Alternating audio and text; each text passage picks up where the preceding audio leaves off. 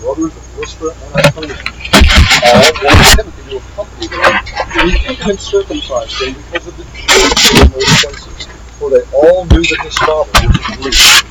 As they went on their way through the cities, they delivered to them for observance the decisions that had been reached by the apostles and elders who were in Jerusalem. So the churches were strengthened in the faith, and they increased in numbers daily. May God bless the reading of his word.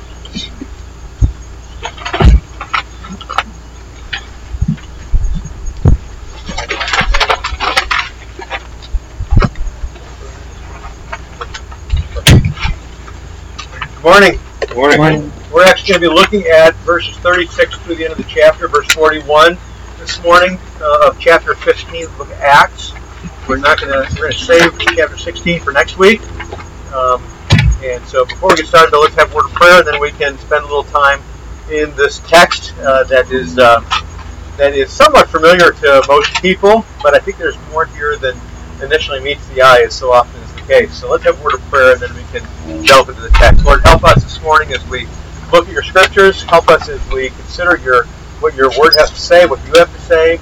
I pray you will help us to understand it, but not just grapple with and understand nuts and bolts of it, but again, I pray, Lord, you help us in our understanding of it, so also understand ourselves better, understand your heart better, understand your call on us as individuals and your call on us as a church more clearly. And so, Lord, I pray that we will come to a realization that is much deeper than just a sort of surface understanding, and that you will be glorified and praised and honored because of our time that we are in your word this morning. In your name I pray.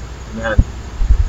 Tom just read the passage this morning. It's the end of chapter 15, and as you know, at the end of chapter 15 is part of this greater text of chapter 15, which is, of course, part of the greater text called the book of Acts. But it is interesting, as we look at it, we already saw in chapter 15 that there was, in chapter 15, a conflict, wasn't there? Right? We had a conflict between various believers and how they viewed Gentiles, and other group of believers who viewed the Gentiles differently. And so basically it was summed up in the need, whether there was a need to be circumcised or not. So it wasn't just a conflict over the issue of circumcision or Gentiles, but it really ultimately was a conflict about what is the gospel, isn't it?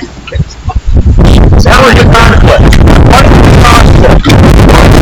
True saving faith. That's the issue. It is clearly the issue of the beginning part of Acts 15. As we wrap that up, as we did last week, we find immediately going from conflict number one, this conflict over the gospel, the conflict with the Gentiles, the conflict over circumcision, immediately jumping from one fire to another, don't we? Because today we find another conflict. It's very easy to look at this conflict and say, well, it's totally different from the previous conflict. But I think it's a lot more similar than we would like to think. Now, it's certainly not about Gentiles, and it's certainly not about circumcision. But it is a significant conflict between Paul and Barnabas over John Mark, which we just saw as Tom read it. We're going to talk about that. And I think that, if I may just say this right off the bat, I think what a lot of people say about this conflict is not right. Let me just say it right off the bat. There is a general understanding that most likely, we know John Mark was probably a young guy at this point in time. And a lot of people, a lot of theologians, a lot of commentators will say that most likely what John Mark was going through was maybe some sort of homesickness or something. And so that's why he had left earlier. Because that's what happened. They were on their missionary journey, and we already saw that. He left. And so some people think, well, a lot of people think, well, he's probably just homesick. He's away from home, and so he's homesick, and so he left to go back home again. I don't think that's the case at all. I think it's something much more significant than that. I think it's absolutely much more significant than that. We're going to see that as we work our way through the text. But we're going to wander through the text this morning and try to see all of the important things that are in this text and see if we can put it all together for a really important concept. So, I'm going to wander through it again. Tom just read it, but I'm going to wander through it again. You'll notice Paul and Barnabas have been ministering in Antioch. After some days, that is quite a few days, Paul says to Barnabas, he turns to Barnabas and says, let us return and visit the brothers in every city where we proclaim the word of the Lord and see how they are. So let me just pause on that, verse 36 for a second. Maybe a little more than a second, but let me pause on that for a little bit, because this is the intro to the whole entire text that we're looking at this morning. The intro is Paul and Barnabas had traveled, and as we know, chapter 13, 14, or 12, 13, and 14, they traveled and they planted churches, right? People became saved by the power of the Holy Spirit, and the result is that churches were planted. Now they had this conflict after they got back from there in Antioch, and they went back down to Jerusalem to make sure that all the leaders, the apostles and elders, were on the same page. They were, ultimately, and then they bring it back to Antioch, and they proclaim it to Antioch, the whole issue of circumcision. And they stay there. Paul and Barnabas stay there for quite a time, ministering to the church at Antioch, building them up, strengthening them, helping them to grow in maturity in Christ. At some point in time, after some days, Paul and Barnabas come to the realization that the church at Antioch is doing doing well, right? They're doing well.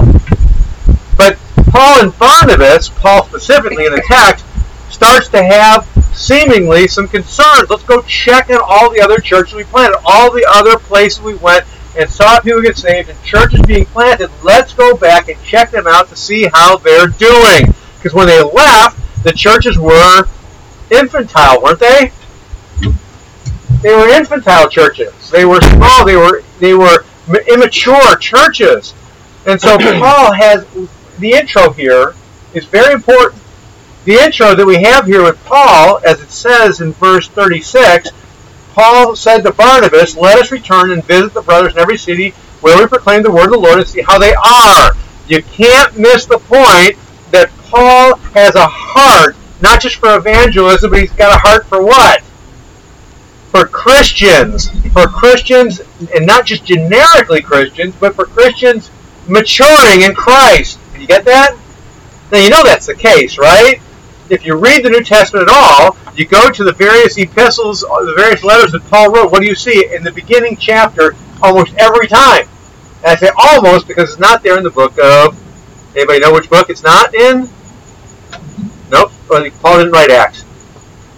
Paul's epistles, there's one book that doesn't have a word of encouragement in it at all, in the beginning. Anybody know which one? Galatians. Is that you said two? Yeah. Yeah, Galatians. First thing Paul says is basically, who's bewitched you? Right? In other words, he's saying, what happened to make you so stupid? That's how he starts out the book of Galatians. But all the other books, he starts out with loads of encouragement, and his prayer for them is full of what? Is it full of thanksgiving or is it not? Of course it is. Almost every book is, except for Galatians, it's full of all sorts of thanksgiving for what? Because they're nice people? No, because they're growing in the Lord. They're growing. The Spirit is at work in them. It is evident. And in a number of the churches, Paul even says it's known throughout the entire region. Isn't that what he says? It's echoing everywhere. So it's full of encouragement. You get the point in almost every letter. Even in Galatians, you get the point because he's so grieved over it, right? But his focus is on these new believers and mature believers. And what's his focus on? That they're growing in Christ. His heartbeat is not just evangelism, but is, are these people who we proclaim the gospel to, are they continuing on with Christ, or are they floundering, or are they walking away? His heart is just absolutely concerned. And you see it everywhere. And that's really important in the text. But I just want to pause on it for a second as well, and let us just ruminate on that for a second. The Spirit is clearly at work in Paul, isn't he? The Holy Spirit is absolutely at work. You can't miss it. The Holy Spirit is at work in Paul's life. We don't want to put this on Paul and say, man, Paul's just an amazing guy. That's what a lot of people do.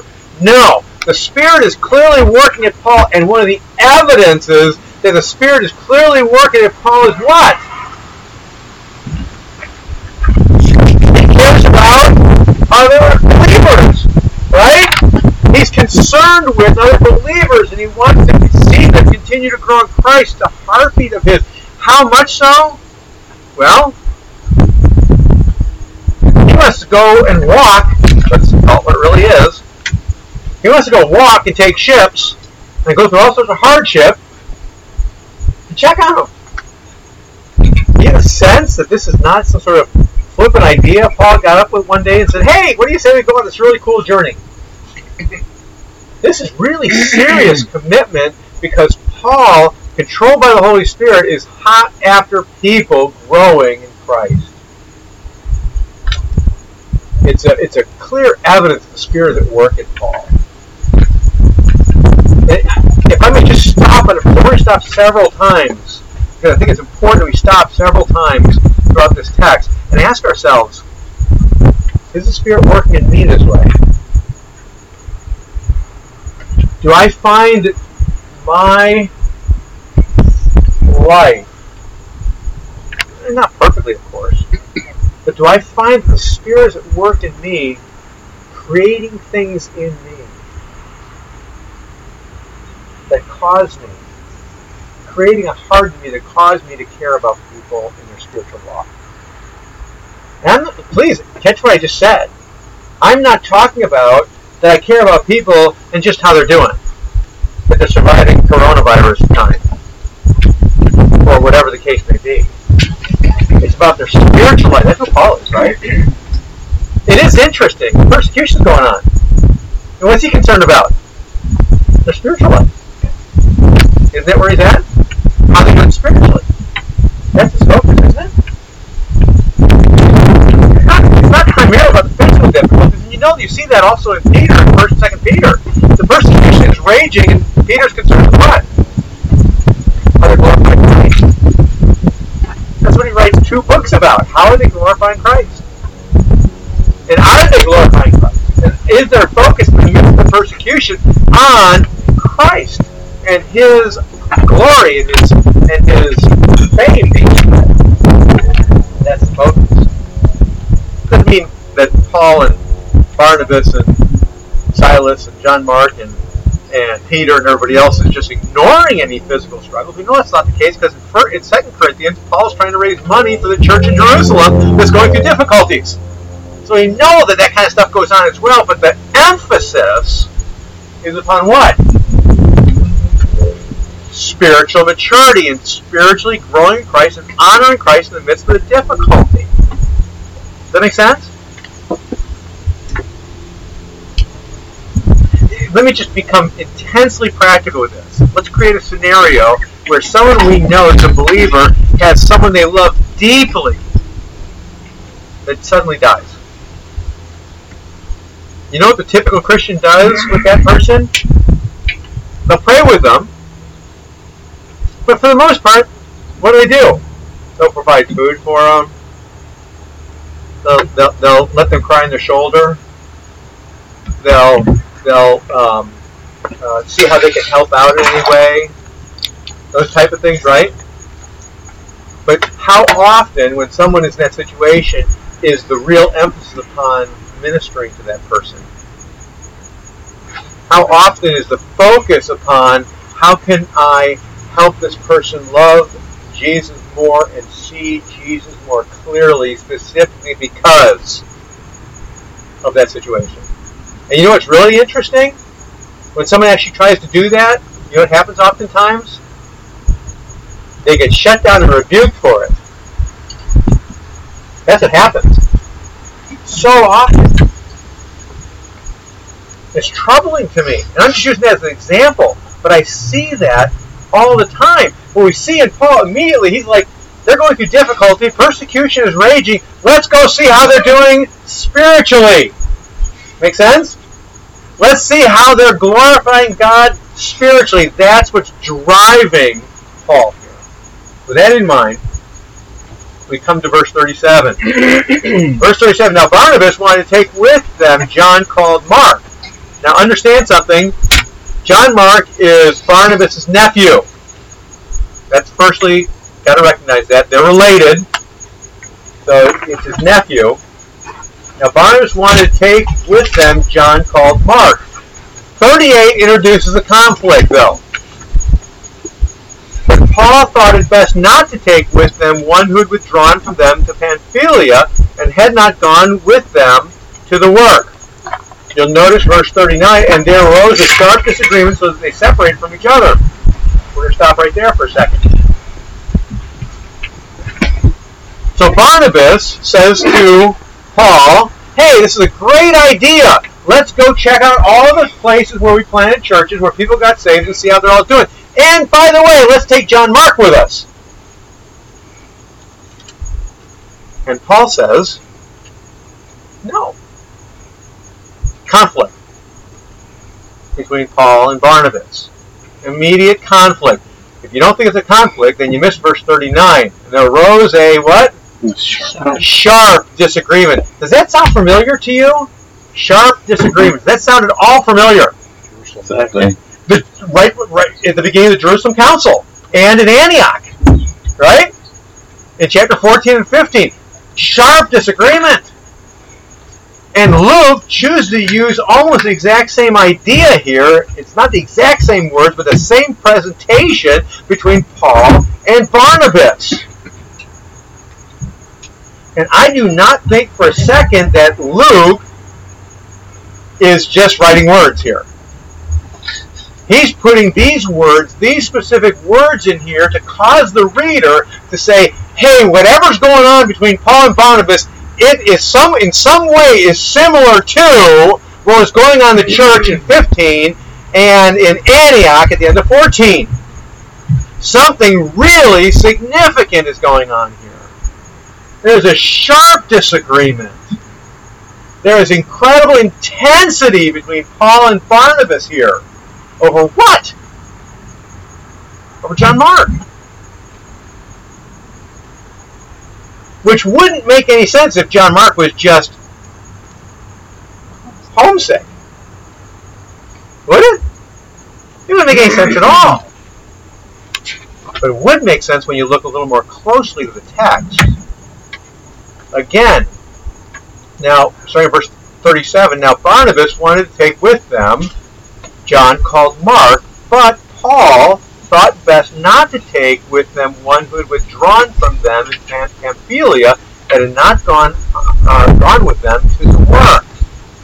The word that Luke chooses here in verse 38, when he says, take with them one who had withdrawn from them, that word is intriguing. That word is used a bunch of times throughout the New Testament. In every single time it's used but this one, it is clearly referencing withdrawing from the faith. Every single time. Without fail. Withdrawing from the work. Apostatizing. Turning away. Now I know in the text here it says withdrawn from them. That's what it says. Withdrawn from them. But we have to ask ourselves, when it says withdrawn from them, what was Paul and Barnabas doing? They were what? They were preaching and evangelizing and planting churches. That was the sum total of their identifier, except for, to add, more importantly, the big umbrella is what? They were identifying with Christ. Withdrawing from them in this text is withdrawing from that identification. It is consistent with how Luke used the word, with how Paul used the word elsewhere, how Peter used the word, how every single New Testament author uses it. Every single time. I would argue that when John Mark withdrew during the first, what's called the first missionary journey, when he withdrew from Paul and Barnabas, he withdrew because he was walking away. He was walking away from the faith. I think it's very important we get this. Now, for my theological bent, I would argue if somebody walks away from the faith, they're what? Saved or unsaved? Unsaved. Unsaved. And what Paul is looking at with this guy who walked away, now we talked about it, I believe, when we first looked at where he walked away. It's intriguing that, and I find it very intriguing, that Paul didn't chase him when he walked away. If what I'm saying is true, it's very intriguing that he didn't chase him, isn't it? I think it's very important we recognize that.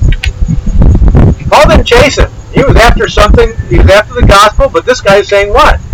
In effect, he's saying at this point in time, I don't want the gospel. I don't want to identify with the gospel. I do not want to identify with Christ.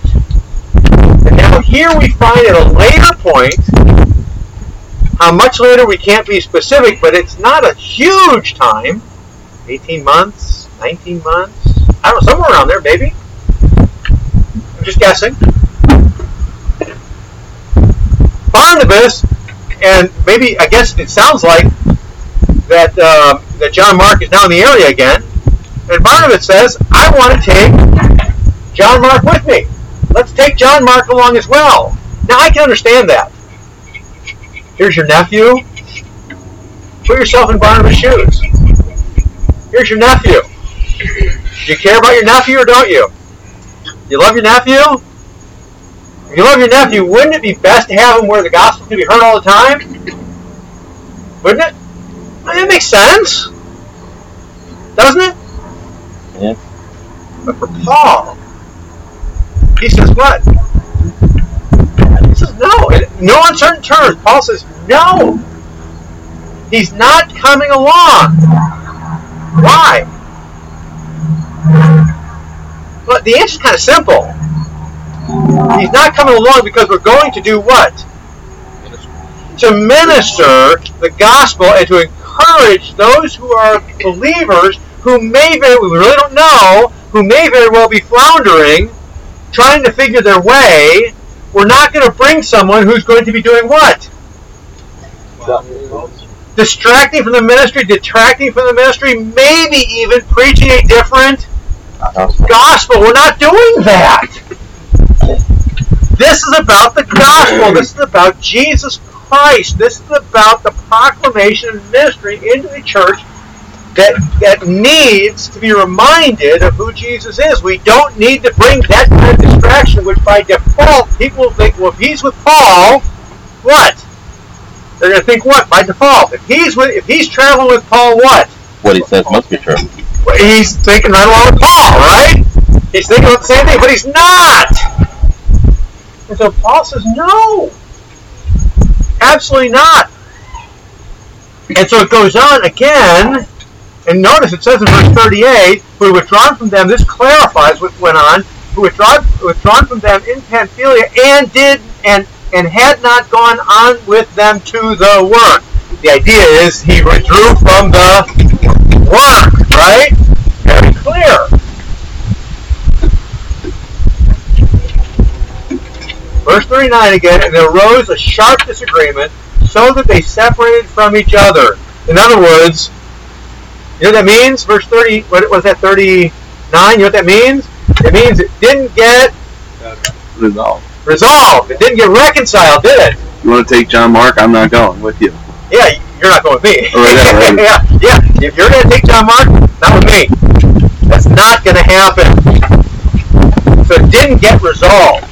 Can I just, again, this is just an aside, but it isn't. It's an important aside. I think there's often times when we will try to reconcile with people, and we will actually reconcile with people, but it's not reconciled. Does that make sense? I think oftentimes we'll be in conflict with people, and we will try to reconcile, and ultimately the only way reconciliation takes place is by compromise, not repentance. That happens too often, doesn't it? The reconciliation takes place through compromise, and what happens if it's about the ministry of the gospel and compromise takes place? What else gets compromised? The very gospel gets compromised. The very message that's being proclaimed gets compromised.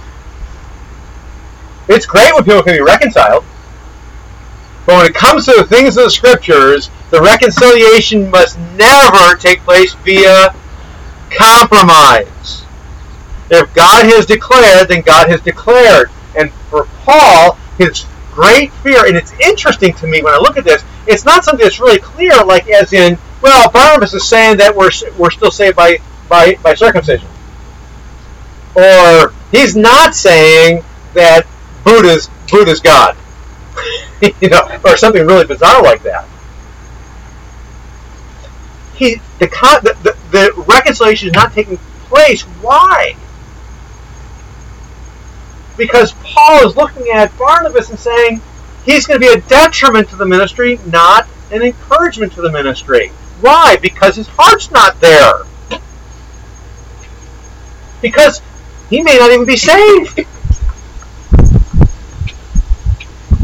And so Paul's saying there's no compromise here. The message we are proclaiming cannot be corrupted by bringing people along that are not committed to the same gospel. Can't do it. Will not compromise. Really important lesson. We live in a time frame where everything is about compromise, isn't it? It's always about compromise, isn't it? It's constant, and sometimes it's appropriate. Ken, if you've got a customer and he wants this, and you say I can't do that, you work on a compromise, don't you? And then you work on a compromise on price after that, don't you? So it's a double compromise, as you say. You too, Jim, right? It happens all the time, doesn't it? In the business world, I get it. Right? As long as it's not unethical or immoral. I get that. You do that too, Jim, don't you? It's all the time. When it comes to the gospel, when it comes to the gospel of Jesus Christ, it's not about compromise. Because when it comes to your work, Ken, for example, who's king on your work? I know ultimately God's always king. What? Clay. Let's say that's good. I mean, it's dual kings, isn't it? Right. You and the customer, right? And so you got to negotiate these things, work it out. But when it comes to Christianity, who's the king? Jesus Christ. Period. Right? Thus saith the Lord. Period. There's no compromise. I cannot be. That's why we're called to be ambassadors for Jesus Christ, right? Ambassadors don't compromise. Ambassadors proclaim. And Paul's saying, no, we're not doing this. There's too much at stake. There's too high of a risk of compromise. We're not doing that.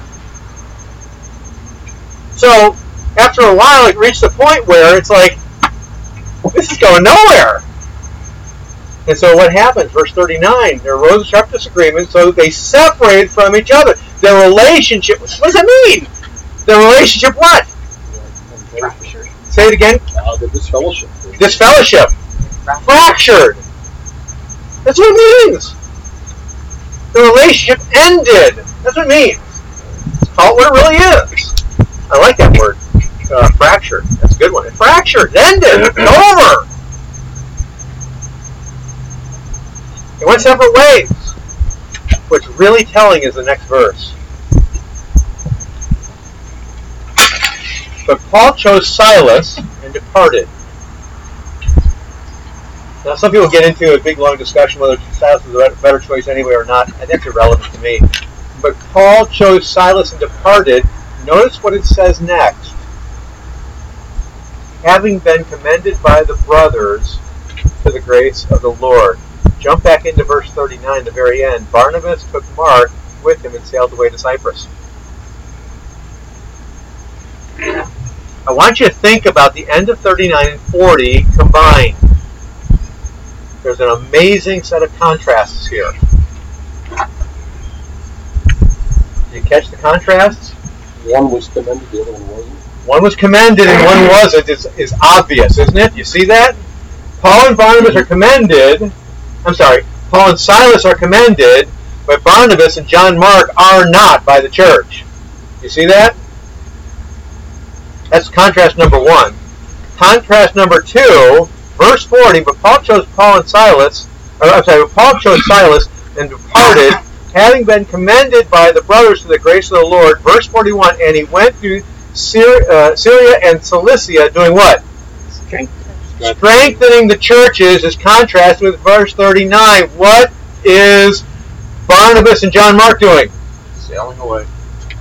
Going who knows where. What does it say? Sail off Cyprus. They just sail off Cyprus.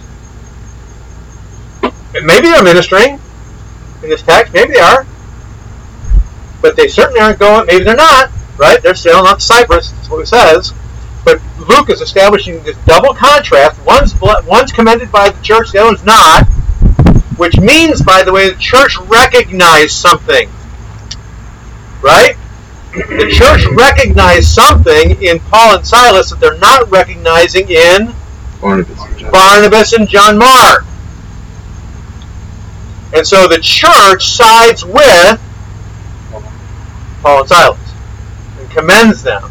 The result is that Paul and Silas take off for where? For Syria and Cilicia, for the express purpose of strengthening the churches, and the scriptures go on to record that very thing. Do they not? Doesn't it?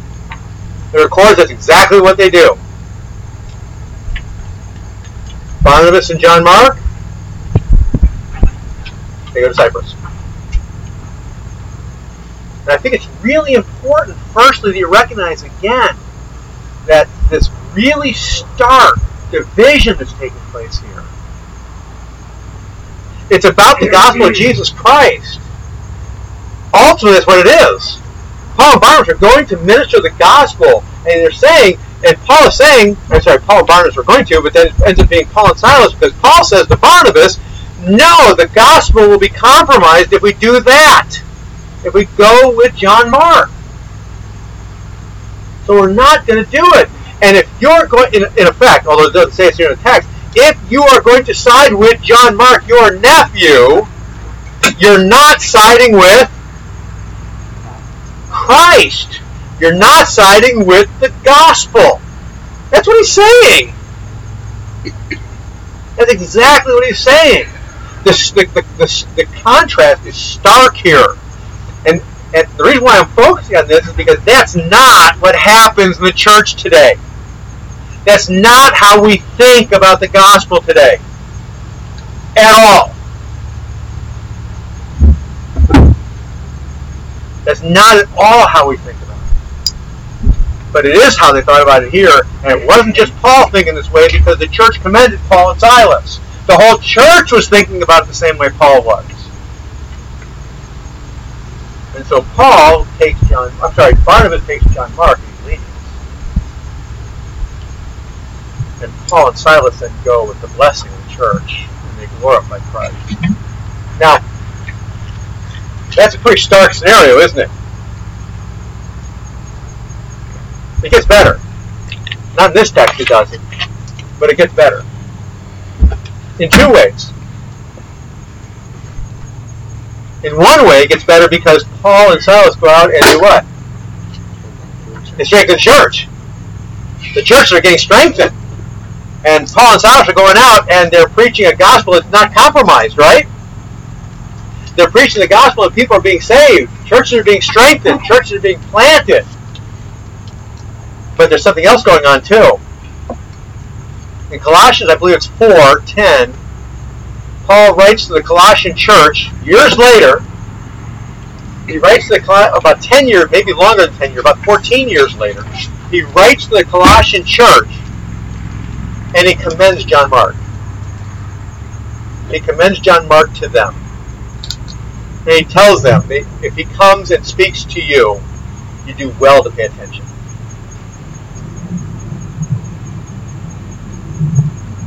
And then in 2 Timothy chapter 4, we find Paul at the end of almost the end of his life, saying to Timothy, and by the way, Timothy, will you do me a favor? Will you send John Mark? Because he's of incredible value to me. Send him before winter. And have him bring my coat and the parchments. Because he's incredibly valuable to me. And by the way, it's really interesting when he says parchments. You know what he's talking about? He's talking about the scriptures that I don't have because I'm in prison. He's saying, have Timothy bring my parchments, my pieces of scripture that I have. They didn't have scripture like this today. Back then, they had pieces that they wrote.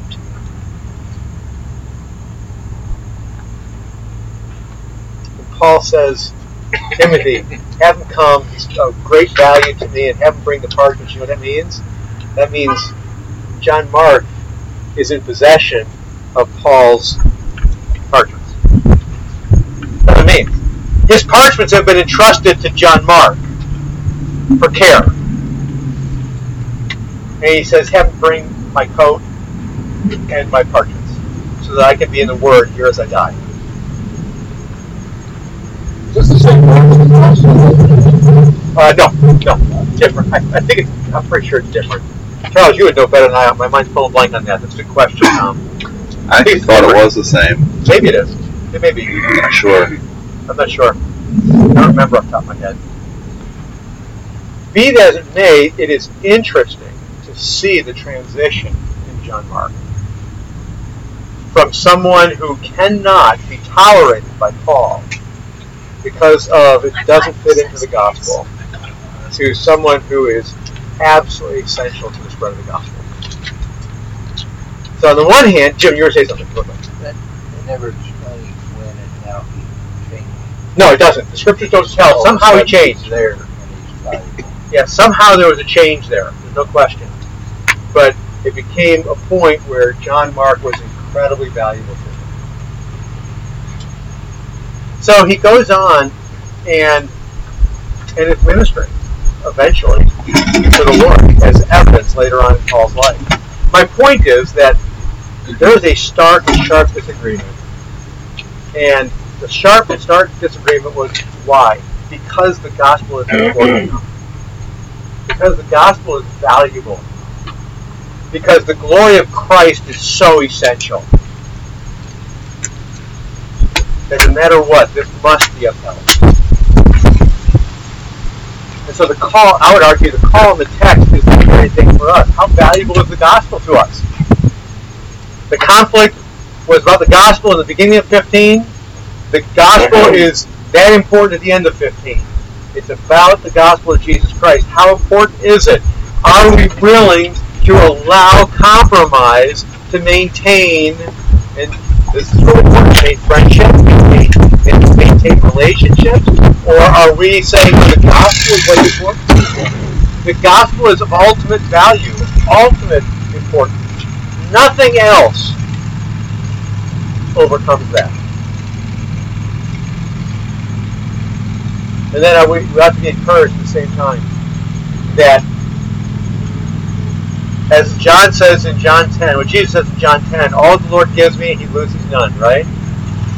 Even though John is a mess, John Mark is a mess at this point, all the Father gives, he loses none. Because John Mark ultimately ends up being incredibly valuable and is an asset to the gospel of Jesus Christ. The point of the text is, though, for Paul, the gospel is what's ultimately of importance. The gospel is what should be that the believer should cling to, no matter what. Whether we are alone or in a group, the gospel is what needs to be clinged to, held to, treasured, valued, no matter what the cost. So the question before us is that very thing. Is the gospel that valuable? What happens in our lives when conflict arises like this? How do we respond? Is it about the gospel? Or is it about something else? What is the gospel to us? What is the value of the gospel? How much are we willing to let go of to maintain the gospel? Certainly when we look at Paul's life, isn't that what we see? Not just here, but isn't that what we see? Isn't it on display all the time what Paul's would let go of for the gospel? Is it there? It's constant.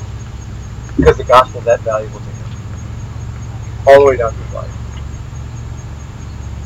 Let's pray. Lord, help us. As we consider this text and consider how you use Paul in this text, Lord, I pray that you will help us to wrestle with your gospel and to ask really hard questions about our value, the value that we have in your gospel. Lord, I pray that you will help us to examine our lives to see if the God, because it's easy to say the gospel is important, but help us to examine our lives to see if our lives say that it is. Lord, I pray that you will help us to treasure what you call a treasure. And that you will change our lives so that we will consider done what you consider done. For your glory, your praise, and your honor. In your name I pray.